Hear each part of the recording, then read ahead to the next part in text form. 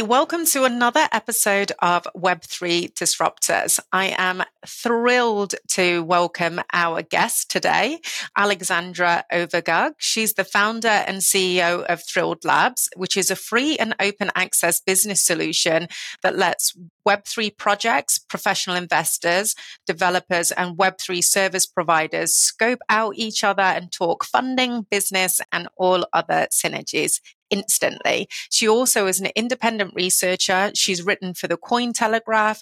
She provides open access workshops, and she is a mentor to various educational Web3 initiatives. Her background's in law, political science, the hospitality sector, and trading. Alex, welcome to the show. Thank you so much for joining us. Wow, that was an awesome opening. Thank you so much, Jeanette. And I'm actually just, indeed, as you said, thrilled to be here. Thank you so much for the invite. Absolutely. Brilliant. Yeah, well, I'd love to kind of kick off by finding out more about you and your journey into Web3. Walk us through that. Yeah, of course. So I think that what is perhaps of interest to start with is whilst I started to get very interested in mostly crypto from 2017, I actually onboarded really the space as in a sense of working in the space not that long ago, really 2 years ago, when I joined a blockchain infrastructure company, a startup, a lovely company that's doing extremely well. And yeah, it might be of interest to say here that it might have been a kind of like a particular and unexpected career choice, especially because I was like, as I tend to say, trained to join what I call these days, very sinister, the legacy institutions, right? So the current legal and political institutions, really having studied indeed, as you readily mentioned, law and political science, got a couple of degrees. And I really wanted to either work in said institutions or in academia, really. So yeah, time evolved. And actually, I over time got more and more interested in Web3 and crypto and really realized that is actually the place that I wanted to work in to actually make a change in some way. I wasn't 100% sure how or how, where or why. In a sense, the why, yes, but in the sense how I would do it exactly wasn't. So yeah, that kind of evolved over time. And I would say that I don't think I could have imagined myself at a better place today than in Web3. Oh, it's so great to hear. So you've recently launched Thrilled Labs. Can you tell us a little bit more around the problem that your organization is looking to solve? Yes, absolutely. And thank you for the question. I think it's always, as a founder, this is like one of the dream questions, right? That you can be posed. Yes, of course. So Thrilled Labs really came out of really a problem or a challenge that I kind of came across when I was working in the industry. As I already mentioned, I joined a great blockchain infrastructure company on the business side, which was really lovely and challenging just because you incorporate so many different aspects while working on the business side of things. I'm sure that you are also very much are aware of that. Well, as since you are working on the business side of things as well, and actually often probably look for business people to place at Web3 or blockchain companies.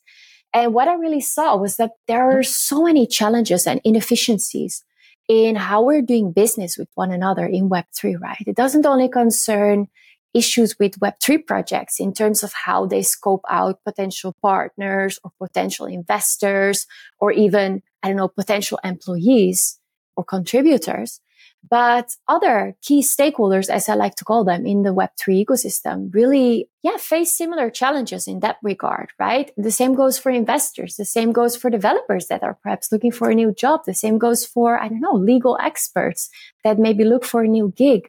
Investors too, right? They jump on calls, they spend a number of minutes or hours scoping out projects or companies or pitch decks, and then it turns out there's like a mismatch.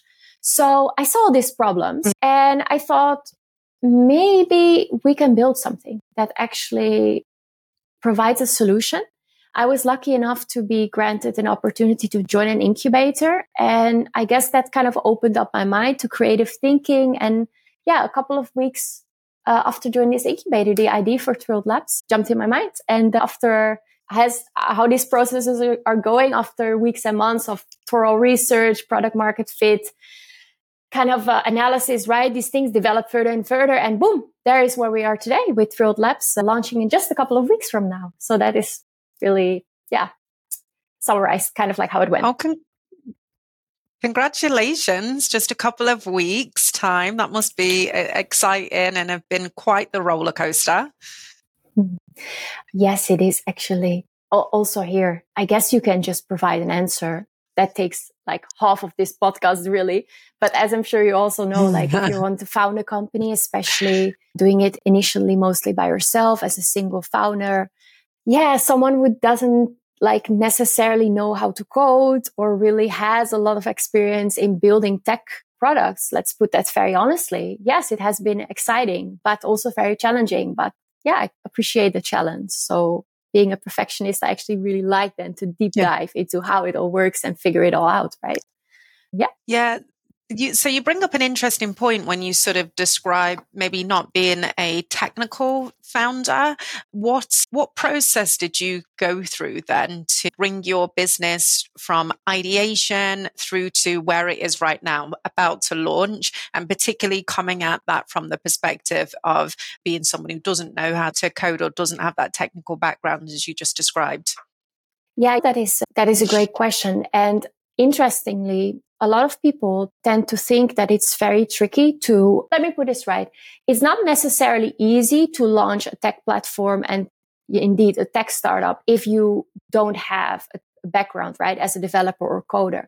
But on the other hand, I do think that if you are encountering a problem, right, in the industry or in general as an entrepreneur, it can also be a different sector where you see a problem that you can still envision a solution. And even though I'm not coding it myself, I am involved with thinking how the algorithm should work. I'm involved with where every button on our platform stands, where it directs the user to, right? I'm kind of like functioning, however, as the product CEO, even though we work together with a wonderful German team in that regard.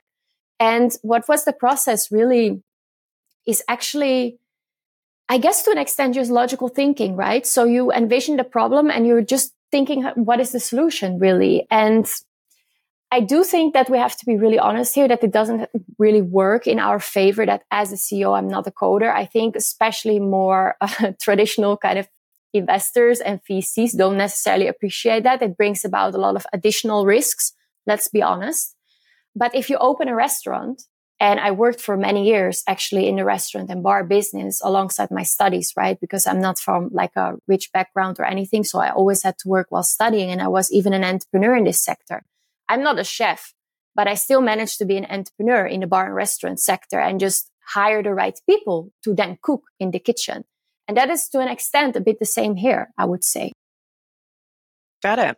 So finding yourself in the position of being a founder, there's a lot of people that are accidental entrepreneurs. So they have this great idea, and then before they know it, they've launched a company. And there's some people that have always had that entrepreneurial bug, and from being age 5, they know that they're going to be the CEO of their own company. Where did you fall? Did you imagine that one day you'd be running your own company?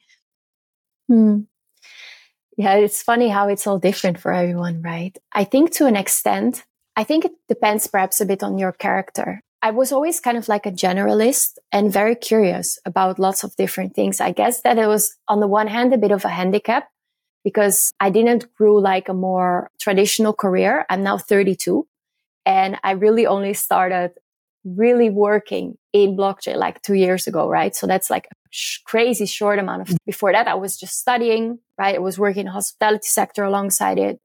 And you were asking, did you ever imagine? Well, yeah, to an extent, yes. Already when I was in my early 20s, I started as an entrepreneur in the Netherlands, working in like lots of bars and restaurants and events, like having my own little one woman business, so to say. But being an entrepreneur in tech, honestly, when I was studying law and political science, I could never have imagined it. To an extent, I became very curious to technology just because I did a second master in politics and digital technologies.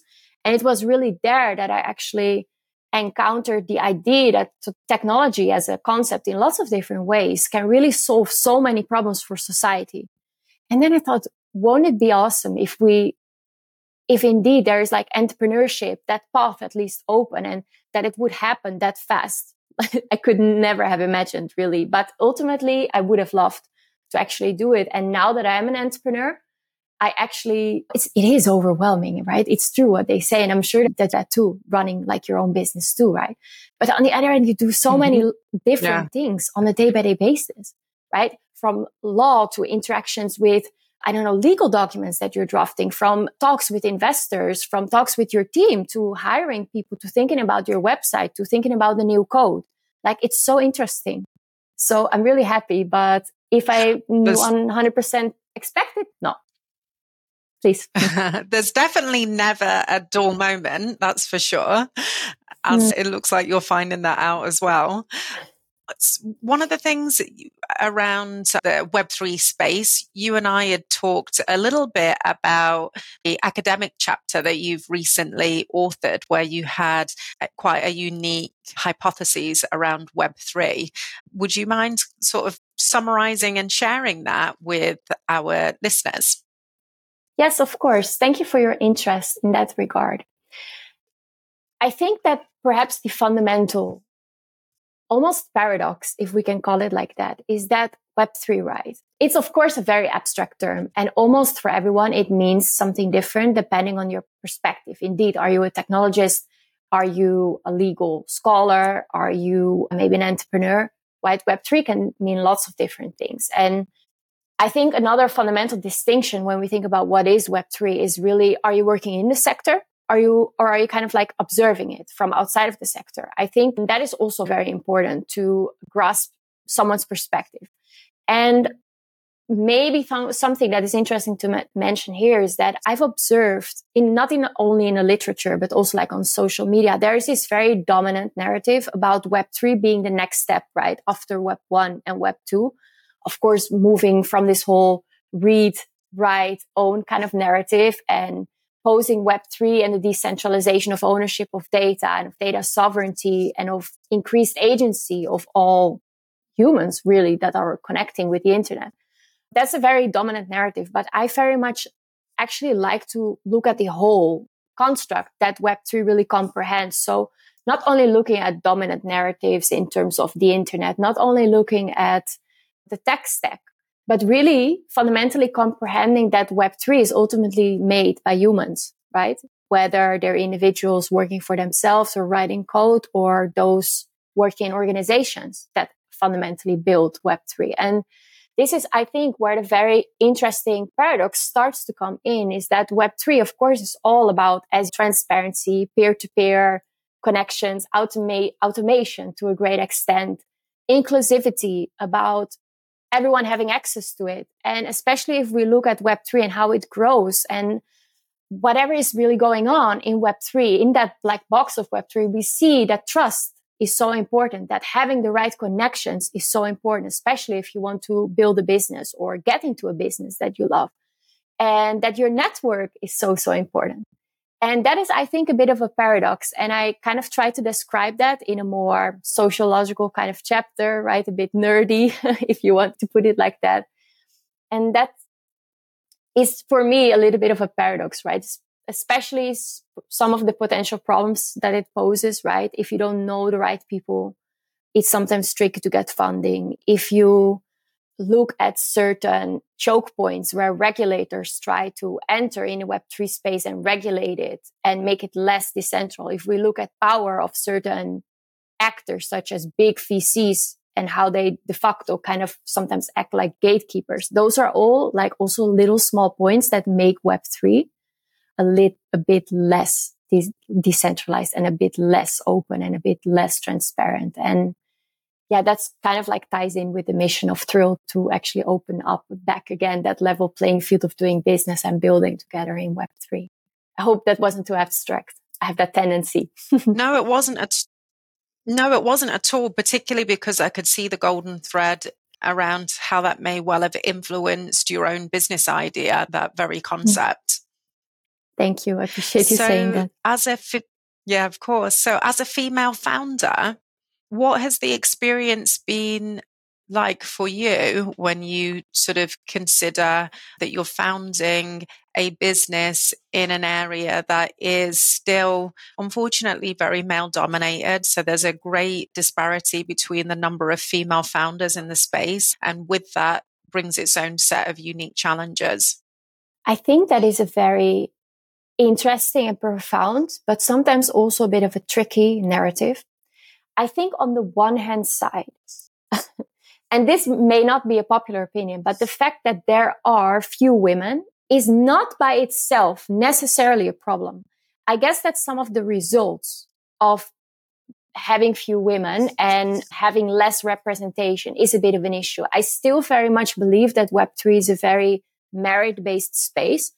And I see that myself, right? When I'm interacting with especially people from the Web3 ecosystem, like guys and men in the Web3 ecosystem that are builders, that are developers, they are so respectful. And they actually, even though I cannot code, I never feel like being joked about or anything. Perhaps they do, who knows? But I would almost argue that sometimes when I feel that there's a bit of a tricky and challenge popping up, it's mostly from people who come from the traditional background. So the VCs, the financial people, or it happens sometimes that people start to mansplain, if you can say it like that, my own company at conferences. It happens occasionally. And yes, I really do think, I do want to highlight that the fact that there are very few women is not ideal. Ideally, of course, we would see way more women involved, either in entrepreneurship or in other roles. And I do think, but perhaps you could say that better than I do because you have a better perspective on hiring practices. But I do see more and more women joining the sphere. But perhaps it will never be fully inclusive. What is interesting is that my mother, she was in the 80s, one of the first female brokers on the Amsterdam Stock Exchange, right? There were 400 men there, and Wow. there were like 2 or 3 women, including my mother. And even if you look today, it's still very male dominated for some reason. So perhaps we could still observe that in a couple of years in Web3. I'm not 100% sure. I think you could potentially have a better perspective on that than I do. Yeah, it's interesting. And it will be interesting to see how things continue to play out. You're correct in saying that there are women in the space. Like clearly, it's not by any means representative. It actually, Web3 is beginning to mirror tech. But the difference being, where do those women sit? So sometimes we can pat ourselves on the back as an industry and say, well, we've got diversity, but really everything comes down to where are the decisions made and who holds the power.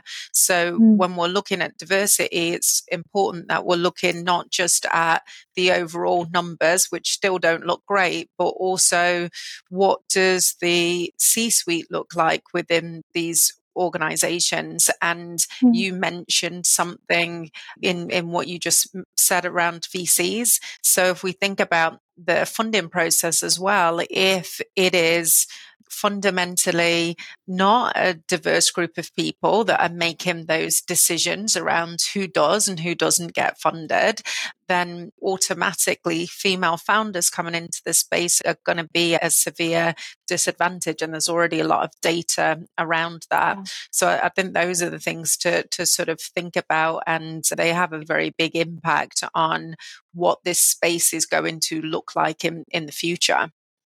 Absolutely. To an extent, we might indeed argue that they are a little bit of a gatekeeper in that regard. And may I add one thing? I think there is a tiny bit of delay on the line. This, in terms of diversity, right? I think it also goes even, and I'm sure that probably, again, more about this than I do, but doesn't it even go further than women and men? But indeed, people from different age groups, people from different continents in the world, certain, especially people from Europe and North America, seem to be so dominant in this space. I mean, ideally, especially if we think about a global system that seeks to really, create a bigger and more inclusive level playing field, ideally would really want to see a lot more people getting involved, not only as users, but especially as the builders of the space. Yeah, absolutely. So there's absolutely no doubt in my mind that there will be people listening to your journey who are inspired and motivated and maybe encouraged to pursue their own ideas. I think there's such an importance in having really positive role models, irrespective of gender. What would you say has been the most transformational moment within your career, and how has it shaped where you are today? Oh, you only ask very nice and profound questions, actually. Thanks for asking that. I don't try to like flatter you, but it's true. You ask like a lot of lovely questions that I'll made me take think it. and reflect. That's great. Thank you. I think in that regard, like routing back a little bit to the previous question, I think especially we women sometimes need to hear a little bit more from other people that we can actually do it. I could never have expected that today I'm like raising capital, creating a platform, hopefully doing it with success, right? Time will tell, of course. But especially women, we tend to be maybe a bit more conservative, maybe a bit more cautious. This is, of course, very generalizing everything, right, that I'm putting now. But I think that also kind of like reflects on the previous question about why we see maybe less women, especially less women in entrepreneurship. We tend to be maybe slightly less full of ourselves or confident, if you want to put it like that. But what has been really important in my career, I would say, and indeed stepping out of my comfort zone, if we might say it in a very cliche kind of manner, is something slightly more serious. The thing is that last year, my stepfather, he got really ill. His illness came back and he unfortunately passed away. During that period, my mother got sick too. And it was a really like turbulent time. And he actually, one evening when he was still quite okay, he sat down with me and he really encouraged me by saying, I won't be here for much longer, but I think that you can do so much more than you even realize. He saw me also seeking a little bit, seeing that I was, close to maybe a burnout due to all the stress of having two ill parents, right? And he really encouraged me to step outside my comfort zone. I think he also wasn't really aware about how that future would look like. But he said, you can do it. I trust you. I think that you can do amazing things. So just try to tap into that. So when the opportunity of joining a couple of months later, an accelerator came along, I actually applied having his words in mind. And I think that also sometimes shows that it were just a couple of words, right, from someone that I cared about. But that was actually what really set into motion, this step that I took. And it was especially a very triggering and very difficult situation. It wasn't the first time. My parents got divorced when I was really young. And 10 years earlier, I also already lost like my real dad due to the same disease that actually caused me to move to a different country. But that's a whole different story. And I just thought there is so much hardship in the world, right? There's so much challenges in our life that we can come across, especially if it can happen that we get young, ill, and I'm sorry for the negativity and pass away. I thought I want to become an entrepreneur and just see what I can build. I don't know how this life will look like, but let's just give it a try and try to build something good. So that's kind of what happened. Well, first, I'm very sorry about your loss, but very appreciative that you shared that story with me and with our listeners. Interestingly, within that story, one of the things that it sounds like your dad was able to give you was that gift of confidence. And I do think there's something in that for the parents that are listening to this as well, because as you were saying, it kind of really touched me, because someone once told me that the greatest gift that I'll ever be able to give my children is confidence. And I've really taken that to heart. And when you look at the development of your children from like this high all the way, I'm sure, to when they become adults, you can see that having a really strong sense of self and having confidence to be able to take on challenges and to sort of believe that you're good enough and that you can do it, and really sort of cultivating that sense of self is so crucial. So to hear you talk about that being that real push for you to go on and create something that truly sounds phenomenal is really inspiring to hear. Thank you so much for sharing that. That's very, it's a big topic, isn't it? But yes, I think you're very much on point absolutely. there. I don't have kids myself, so I really can't provide any further evidence than this case study that is myself. But yes, I think you're very much on point there. It was a great support in retrospective. Yeah, well, it's a case study that definitely resonates. I want to pick up on something else that you talked about earlier, Alex. You referenced it briefly. You talked about the power of network. What has been your approach to building your network, and in what ways do you feel that has helped you? I mean, in terms of where you are now with your business and career. Yeah, that's networks and Web3, indeed. Again, it's so important, not only in the tech stack, but also in actually moving forward in terms of your business. Yeah. It was a bit tricky initially to onboard the atmosphere, to onboard the space, just because I live here in Florence, Italy. For who has never been here, I basically live in the hills. Florence is a very cultural city, lots of fashion, right? Very Italian. And I didn't know anyone, like literally anyone around me who was into Web3 or was even working in the space. So from the very moment that I set my mind onto joining the space, I knew that I had to do it online.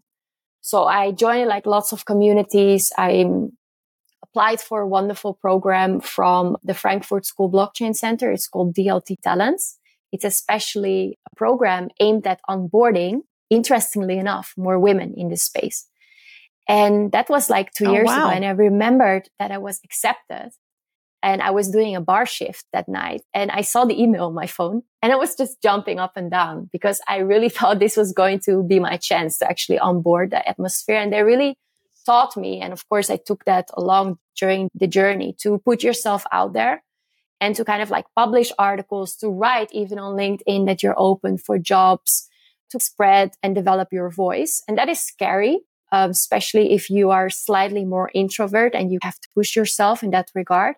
But slowly I started to build a network.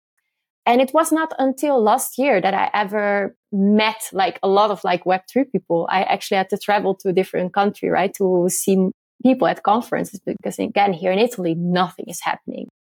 Sorry for all the Italians that work in Web3, but at least here in Tuscany, nothing is happening in that regard. And the last thing maybe that I will say about this is that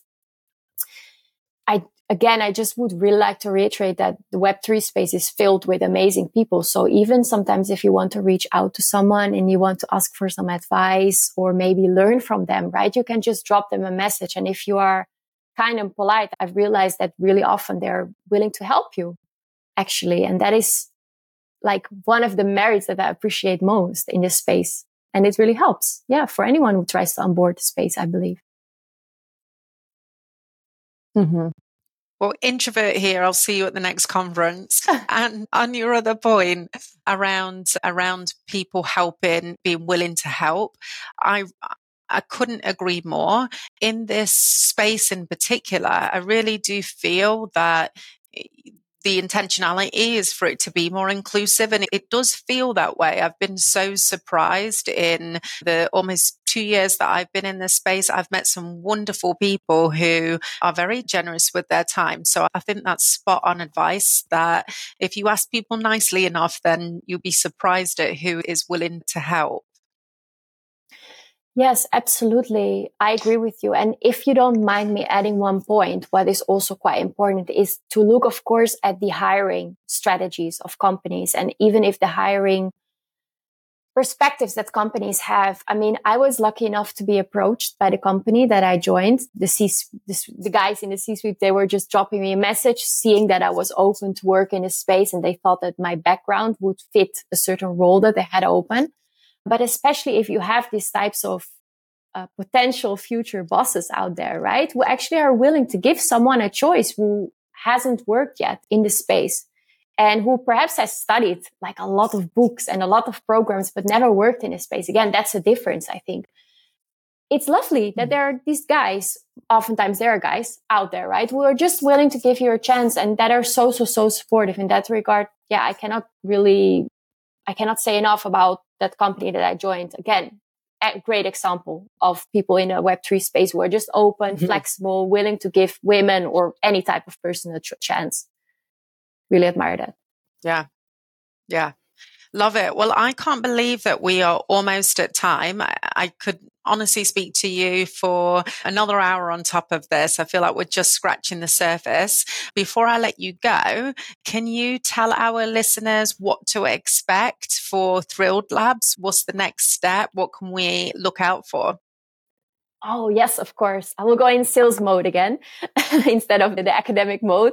No, yes, of course. So I think that it's potentially interesting to share that in a couple of weeks' time, in the beginning of September, we will launch our free and open access app.